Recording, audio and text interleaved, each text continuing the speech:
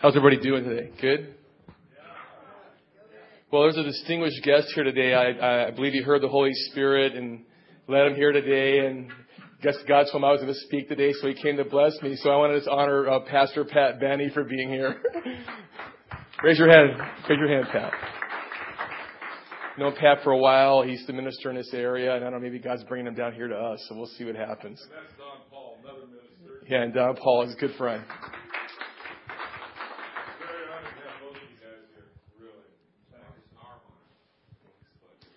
Well, anyways, I just want to explain kind of what occurred last weekend, and this is pretty heavy because this kind of like shocked my paradigm, and it's really transformed me as well, which is really good. But you know, Gary's been teaching on spiritual warfare and the dynamics and how to be effective and how to draw the enemy into the light instead of having the enemy drawing us into darkness. And so he had all the charts up last weekend, and there was the list of the things the enemy, the 6 major tactics he has. And as he was speaking, the little voice in the voice was going, the Holy Spirit would speak to me, and the word hatred kept standing out. And I was like, that's interesting. And because I didn't think I didn't hate anybody, but it kept standing out. It was highlighted in the Spirit. And then not to diminish what Gary was doing, but he led me to 1 John chapter 4, and he started highlighting some things in the Word. So it was interesting, and that afternoon I went home, and God started dealing with me. And he was showing me that I had a root of bitterness in my heart that was repressed. And he showed me the person, and he showed me what was going on. And I just believe it was His grace and mercy that this was a time that He dealt with it. And what God did in the spirit realm, He separated the demonic assault that worked through that person. So I was able to separate the assault from the person. And then I believe in my heart there was like true forgiveness towards the person. Now we're called to hate evil. But, you know, a lot of times the enemy uses people to facilitate his agenda. That's what Gary's talking about. And a lot of times when we have these embattlements in our mind and what's going through our mind, we have to fight that and keep our mind in the right place. But when that doesn't work, the enemy just sends people left and right. I mean, yesterday, obviously the devil knew I was going to preach as well, because yesterday I knew I shouldn't have been on my cell phone. I was on my cell phone and I got it left and right. It came at me from every direction. And my mom was one of the people. I had a person from the past who I had texted on Thanksgiving just to say hi, and there was a bunch of stuff from him. I was like, so it just comes at you. So the point was that, you know, and this is like 6 years. Okay, 6 years, I had psychologically or subconsciously pushed this thing down to the bottom of my heart. Now, mind you, most of the time, I'm a really great person. I'm fun to be around. I get annoyed. You know, you can push my buttons, but I didn't realize that wound that I had, I had pushed down. And I could sense in my heart, like 95% of my heart was good, but at the bottom, there was something there. And I always thought it was warfare. And I go in and I started, you know, declaring and binding the enemy and casting down. And I really believe that you can go into the spirit realm without the anointing and the authority and whack the devil, because I've done it. But I believe there's a place that you can get when you walk into communion to God, that something shifts. And this is what I want you guys to get today. Something shifts where you're able to really tap into the presence of God and the anointing. And when you humble yourself to be obedient to the Word, God imparts to you grace. And this is not scriptural. This is an Eric adage or addendum to the Bible. But I really believe that the power is encased in the grace. And when you go in that place, God, He brings His Spirit upon you, and the light hits you, and it repels the darkness out of your life. And that's what He was kind of showing me with this dynamic. So after He dealt with me on Sunday, and I dealt with this. Now, here's the whole irony, okay? When this thing went down, it was major, okay? I went to this person, I think, 5 times. And I repented. I looked to restore the relationship, but he wouldn't restore the relationship. And so that left a bad taste in my mouth. So I believe there's a difference between, being in an embattlement and being having hatred or resentment and having bitterness. And why I say that, and I want to get into some scriptures because this is important that you guys get this today. I really think it's the key. It's probably the key weapon is to learn how to tap into the light so that we can dispense and destroy the works of darkness. And so when that root of bitterness stayed there, I was living in pretense for 6 years. And I would press into God, like, God would still use me. I'd get prophetic words for people. I had some, residual, he monetized my life to stabilize me so that I wouldn't be completely on the street. I think it was just the grace of God until like last Sunday. And so these are these little dynamics. And so I had something recently as well, and God showed me, He was teaching me. And I had some people come at me the weekend prior, and God protected me, and I prayed with Paul, and I got really, it was really harsh. I mean, what people were doing, because right now I'm in financial obscurity, and people are ridiculing me, and it's because I had to go through this process to get to the end of my rope. So I believe that God could heal my heart, remove any foundation of Satan so He can bring the blessing that's waiting for me, that's been set up for me with all the sowing and all the things that I've done. And plus the visions that I have that He wants to monetize. So I went and I had a friend help me, and I had a bad day that day. And I was riding with him in the car, and so I vented a little bit, and this person kept coming at me. I said, listen, I don't want to talk about this right now. I just need to vent. No, you're not going to sit in my car and bring this. I said, listen, will you back off? I mean, I'm driving from Malibu back to Santa Monica, and I got to sit in this car 20 minutes getting berated by this person. And so, I backed away, and I had to bite my tongue. It was getting asinine. And this is a Christian. This is not some, worldly person, some punk. It's a Christian, And that's what's really hard. And, Gary's talking about it. A lot of times it's going to be the people that are on the inside that the enemy uses. So it's number one, you have to be prepared. It can come from anywhere. So I'm sitting in the car, and I leave, and I had to walk away from the car because I didn't want to go inner city on this person. I mean, I grew up I'm a Marine. I grew up in the inner city of Detroit. I don't take, but that was the thing. When this wound came in from the past, I was I was on the outside court. I was in a carnal position. So I was trying to justify giving myself permission to go at this person. Thank God I didn't do that because I would have blasted this person. The saying, enough is enough, So anyways, I left and this person texted me back and we apologized over texting.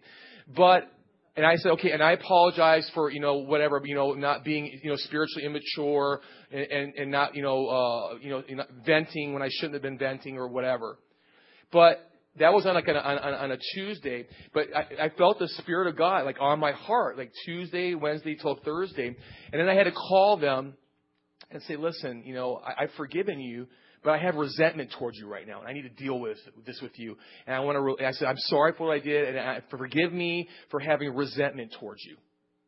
And so that was the dynamic that happened 6 years ago that I had to learn this time. So when this stuff comes at us, the thing is that we have to realize there's a way to deal with it.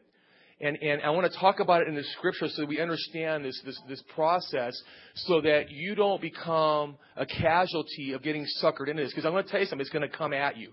And there's a real easy way to deal with it. Does that make sense? So it was a dynamic that really transformed me. So I want to continue where Gary's been on spiritual warfare, and I've kind of modified Zhao's book, The Art of War. I put the Art of Spiritual War. So Sebastian, can you go to the first, or actually the second slide? And I want to talk about, our spiritual application, because there's a natural way to deal with things. There's military tactics. There's military strategies. I'm a Marine, and our philosophy was go in and blow them up and let God sort them out. That's what really kind of irks me right now in the military. They send the Marine Corps in to be police officers. The Marines are not police officers. Okay, when you decide to call the Marine Corps, you want somebody removed, period. That's what their job is. So they've kind of watered down this politically correct, this agenda we have right now is not good for the Marines, but we have to go in and we have to abide by the chain of command. But that was our strategy. Okay, what's the objective? Where's the enemy? Let's go take them out. We bring all the arsenal, all the guns, all the hand grenades, all the rocket launchers, everything is, and we go in and we just destroy it. Now, if you saw the first Gulf War, how long did it take for us to annihilate the Iraqi army? I said 30. I was at home in Detroit with my parents that year. I said less than a month, and it was about 30 days. And they were completely annihilated. So there's no army on this earth that can contend with the U.S. Army. Everyone thinks the Chinese Army is substantial. They're not substantial. I guarantee you that even if our forces are a third of their forces, we'll still take them out if we're allowed to go in and play war. I mean, that's my personal opinion. So there's strategies in the natural to deal with this stuff. But as Christians, we're not called to flow in that. And it says in 2 Corinthians 10, for we walk in the flesh, but we do not war according to the flesh, or have a humanistic approach. For the weapons of our warfare are not fleshly, but divinely powered or backed by God's anointing for the destruction of fortresses, wrong mindsets, wrong approaches to dealing with adversity or situations. We are destroying these speculations and lofty things, counterproductive spiritual attitudes, raised up against, in conflict with the Word of God. And I'm adding my perception of what the Scripture says. And we are taking every thought into captivity to the obedience of Christ or the Word of God or what God instructs us to do in those situations. And we are ready to punish all disobedience whenever your obedience is complete. So this is our tactics. There's ways to do this. And as Jay was saying, we have to know what God's MO is. Okay? It's easy for me to get a gun and go blast somebody. It's the easy way to eradicate the problem. But we have to love the people. Unfortunately, 95% of the people in the church are being used by the enemy.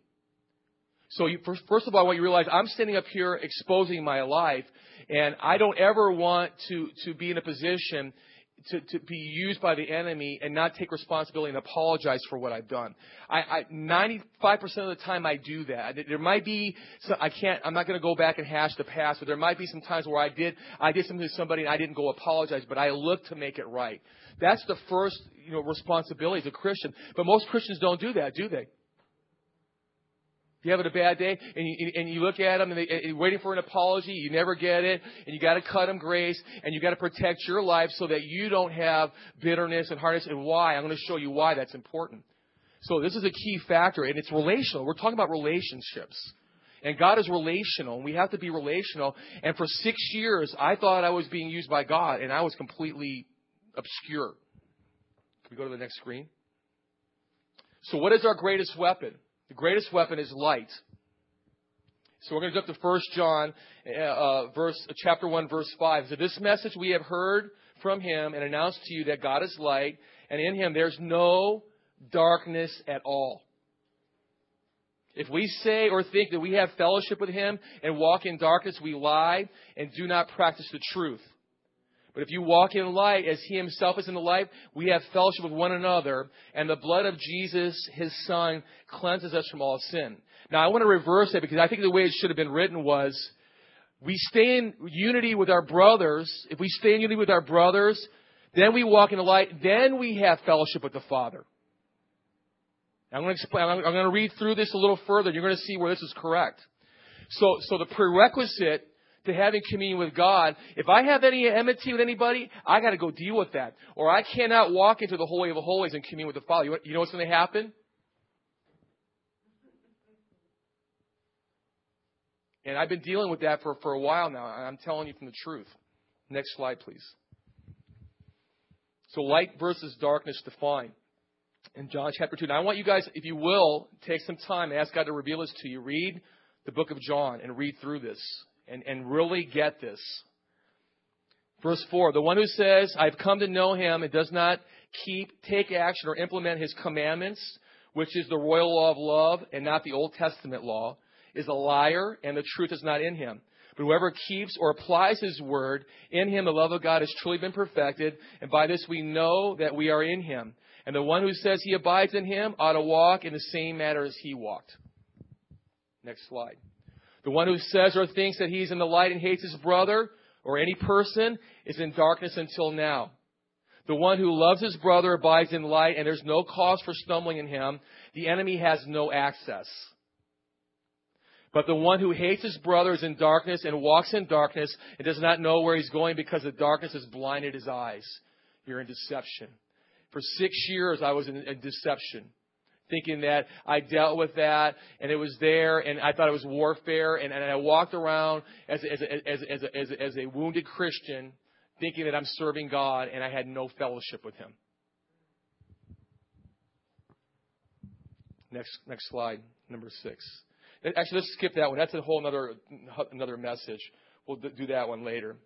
I want to stay on the relational thing right now. I mean, there's loving the world. If you get into spiritual adultery, there's another factor with the love factor. But let's stick with the relational stuff right now.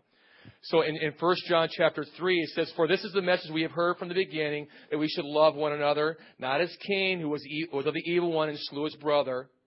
And for what reason did he slay him? Because his deeds were evil and his brothers were righteous." The guy was jealous. "Do not be surprised, brethren, if the world hates you. We know that we have passed from death into life because we love the brethren. He who does not love abides in death, or is completely disconnected. Everyone who hates his brother is a murderer, and you know that no murderer has eternal life abiding in him." And this blew my mind. I was worthy of capital punishment. Not because I literally took the gun and blasted somebody, but when you have hate or bitterness towards any person, according to God's eyes, you're a murderer. Jesus said it's not what you do. The law said if you do this was the recompense. He says if you think, you are guilty. And I walked around, and because of the bitterness, I gave myself the permission to be judgmental. Go here, do this, don't do that. And it was my job to tell people how to live their life. And I had not a log in my eye. My eyes were spray painted black. And I'm walking around judging other people, and I had no right to. But that's what happens. The enemy gets you into one area, and then you become a judge. God says, don't judge anybody. Don't even judge yourself. And then I took on the enemy's, and I'm judging myself. And when I would blow it, and I would fall into sin because the enemy hit me, and I wasn't able to stand because I didn't have the anointing. And I started beating myself up. You're a loser, Eric. I started judging myself. And I became a prophet of the devil. It's what Gary was been teaching on. You get used by the enemy left and right because you're in darkness. And God calls us to walk in the light. So the prerequisite, the first is foundationally, is to stay in relationship of love with people in spite of what they do. I have no right. I don't care what they do. They crash my car, burn my house. I have no right to be embittered, mad, or judge them. My job is to walk in the goodness of God and allow God to be my defender and bring recompense to my life. Harsh. Can we go to the next one, Sebastian? 8? Yeah, 16. We know love, and there's levels of love. Any theologian could tell you the highest level of love is the agapeo. And if you study that word out, and this is what's really important, this is what stood out in me, and this is going to be my new order for life. This agape love is that He laid down His life for us, and we had to lay down our lives for the brethren, and to serve and give to others. That's our requirement. He says, "But whoever has the world's goods and sees his brother in need and closes his heart against him." And if you study Deuteronomy 15, that's where you talk about having an evil eye. If you have substance and you see somebody's need, you go, "Well, I pray for you, I hope you make it," and you walk away, you have evil in your heart. You're a murderer, according to God's standard. You're cut off from the love of God. Because the love is supposed to flow from Him to you. And we're not supposed to judge, "Well, I don't know why you're there. You're an addict," or, "You don't deserve this."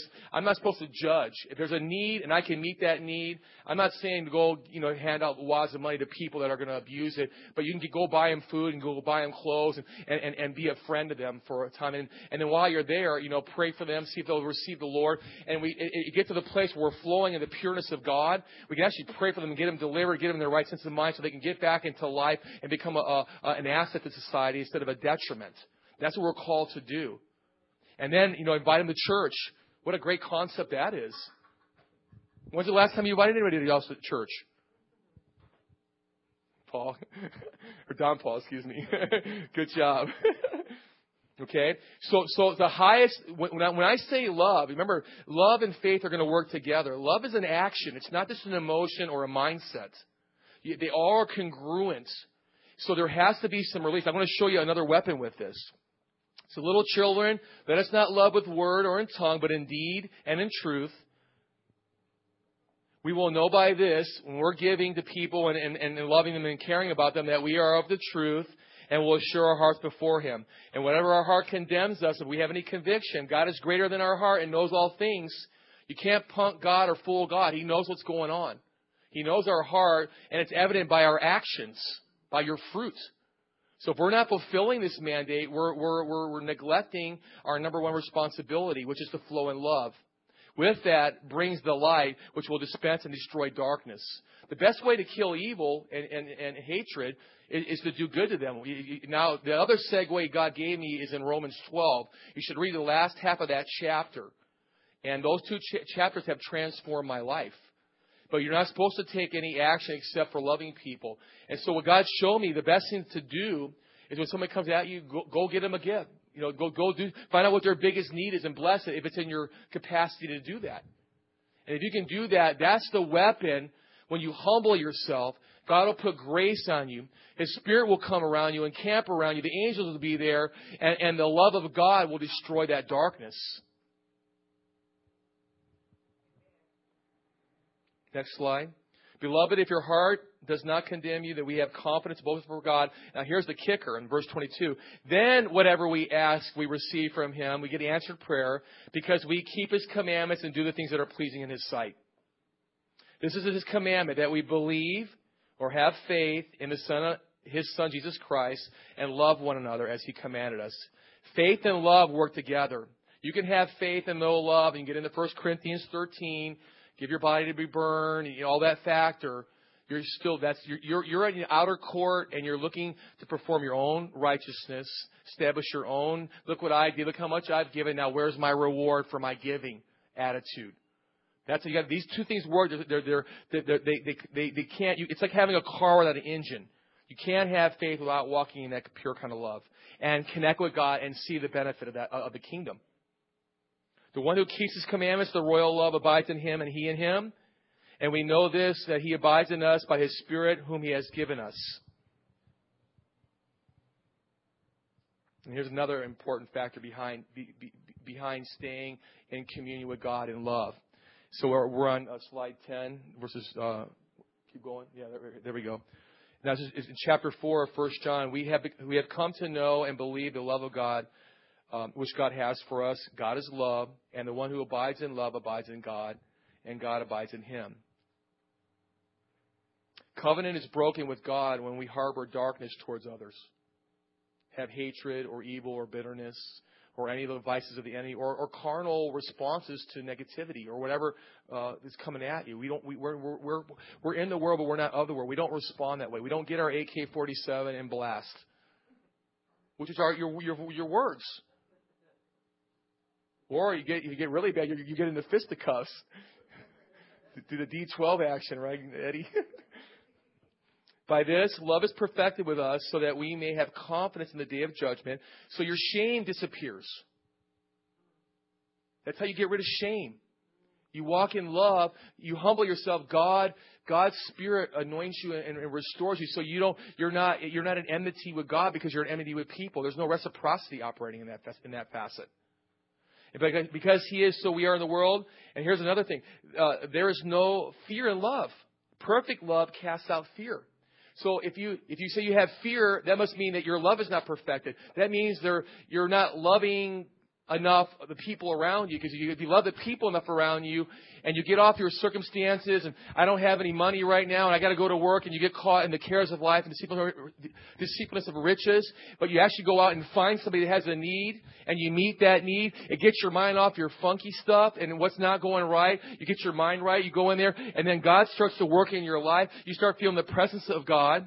If you go to the next screen, before I get too far ahead of myself. If we love because He first loved us, if someone says, I love God, and hates his brother, he's a liar. For the one who does not love his brother whom he has seen cannot love God whom he has not seen. It's impossible. So don't fool yourself. And this is a commandment that we have from Him, that the one who loves God should love his brother also. So the presence brings the joy. You get that joy starts to happen. So you're happy because... not because your circumstances, because the presence of God is on your life. And then what does the joy produce? The joy of the Lord is my Strength. Then you have the strength to do what? To resist the enemy, right? So what it talks about in James, he says to God, don't mess with God. He gives grace to the humble, but he resists the proud. Submit yourself to God to do this, what he's telling you to do in the Word. Resist the devil. Don't get caught into going into carnal responses, and the devil will flee from you. It's not a prayer. It's an action. It's a mindset, a conscious focus that I'm going to intentionally and intentionalize going out and finding somebody to love today by finding who has a need and meeting it in spite of what I have. So this morning when I came to church, Gary kind of punked on me because I was late. But I decided the one-a-day rule, minimum one-a-day rule. I'm going to find somebody with a need and I'm going to meet it. So I don't want, there's a lot of homeless people around our neighborhood right here. And a lot of them are not working and they need food and we know they're there, they're slothful, whatever. I'm not going to judge them anymore. I went into Jack in the Box. I got a breakfast. I walked down Broadway and there's a guy rummaging through the garbage cans. And I had a sack of food. It was warm right from Jack in the Box. So he was a Latin guy. In my broken Spanglish, I said, Mira, quiero comida? Oh, sí, gracias. Gave him the food. And you should have saw, it was like he was in shock. Like actually somebody took the time to, and I didn't consider him. I said, God, you got somebody there. Who is it? And I was available to be used by God to love him in a benevolent way. Now, it may just be for a half a day, and I don't want you to feel any condemnation or guilt that you got to go solve the world hunger problem. One a day. And you watch what will begin to happen in your life. You'll start hearing from God, and you can go. God is, since last Sunday, He's as a machine gun coming at me. I saw all the scriptures, and the biggest one is in Isaiah 58. He goes, when you go feed these guys, clothe them, then the light will break forth, and then you'll hear my voice, and then you'll be a living, you'll be a stream, and then you see there's the key to that. You got to get in and you got to prioritize at least one a day, and that's what I'm going to begin to do. As an example for a ministry, and I'm going to finalize this and kind of close it, and then I want to pray. And then I want you just to deal with yourself and God. I'm not here to expose anything, but if you have anything or anybody, ask God the question, how do we resolve this so you can get back to the core of God and the Holy of Holies so that you can be relevant and powerful in this season right now. Because that's what God wants to do. And for me, it took this long maybe because I'm rebellious and stubborn. Don't be like me. Don't be Eric. But I remember one day I was at home and I got a call from an evangelist friend of mine, Bob Ricky. He goes, let's go to the Dream Center. I go, why? He goes, Casey's going to be there.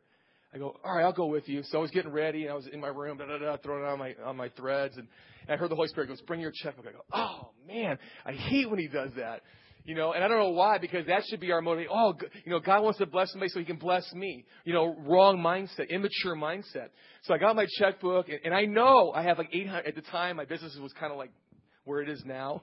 I had like $875 in my checking account. So I'm in the car. We're driving down the 101. I hear her say, you're going to give $1,000 tonight. I go, $1,000? I go, that wasn't God. I go, I don't even have $1,000 in my account. I go, so I'm justifying this, right? So I'm going in there and I'm driving down and we get in the meeting and Tommy's there and he's doing the intro and warming up the crowd for Matthew and Casey. And he gets up and he goes, oh, we're so, and if you ever met Tommy, he's like this, he's awesome, man, a guy. He's just, this radiates love. And he's just so genuine and he's so humble and it's amazing. He goes, oh, we're glad you're here and you're a blessing to us. And, and he gets in and we got this new building and it's awesome. Look what God's doing. And we got this building fund that we're doing and we're believing for 345 people to give $1,000 seed. I go, dang. I go, all right, Lord, I'm writing the check. I put it in. I go, God, this is a good thing. And I so cheerfully, it was kind of like almost grudgingly, but I made it cheerfully. I kind of had to force myself. And went in, and the next day, I got $9,000 out of the blue. Didn't know where it was coming from. Now, that's not even a testimony. Okay, if you study the pattern of what they're doing at the Dream Center, okay, their mandate was to go feed, clothe, and take care of the people in that region. That was their mandate. And what happened? Okay, I've listened to Matthew. I love the guy. He's not a great orator. Okay, but the thing is, he's fulfilling the royal law. He's going out. They've got these vans. They go out. They find these people. They don't judge them. Why are you here? What's wrong? You need to get in church and get saved, and then God will bless you. Or, all these things that we do to judge and justify not doing what God calls to do. And because of that, the Catholic nuns gave him that building down there. He's got the Angelus Temple, one of the most significant religious icons in Los Angeles. Amy Simple McPherson used to raise the dead in that place. They used to drive ambulances up there. He got it, not because he prayed for it, because he put his heart where the Father's heart was. Just to go help people and love them unconditionally by giving them what they need. And that's the lesson. So this ministry, and you guys want to grow, you don't need Gary and Karen's mandate. You just need to take responsibility. Is anybody here 16 years old or younger? Okay, besides Pastor Benny, we need to start taking action. You need to micromanage your own life. You need to have critical self-assessment and reevaluate what you're doing and get in synchronicity with this. And if we do this, guys, you don't have to ask for anything. And I had this happen to me too recently, and I think it was another grace of God, that God answered a prayer that I intentionalized. I didn't even pray for it. So if you're banging on the throne room and you're not getting answers and you're not getting the things that you want, even though God's called you to do that, you need to start asking different questions. And that's what I think was the catalyst, because I was finally getting more and more destitute, and cut off, from the blessing of God. I had to get all the way to the end, where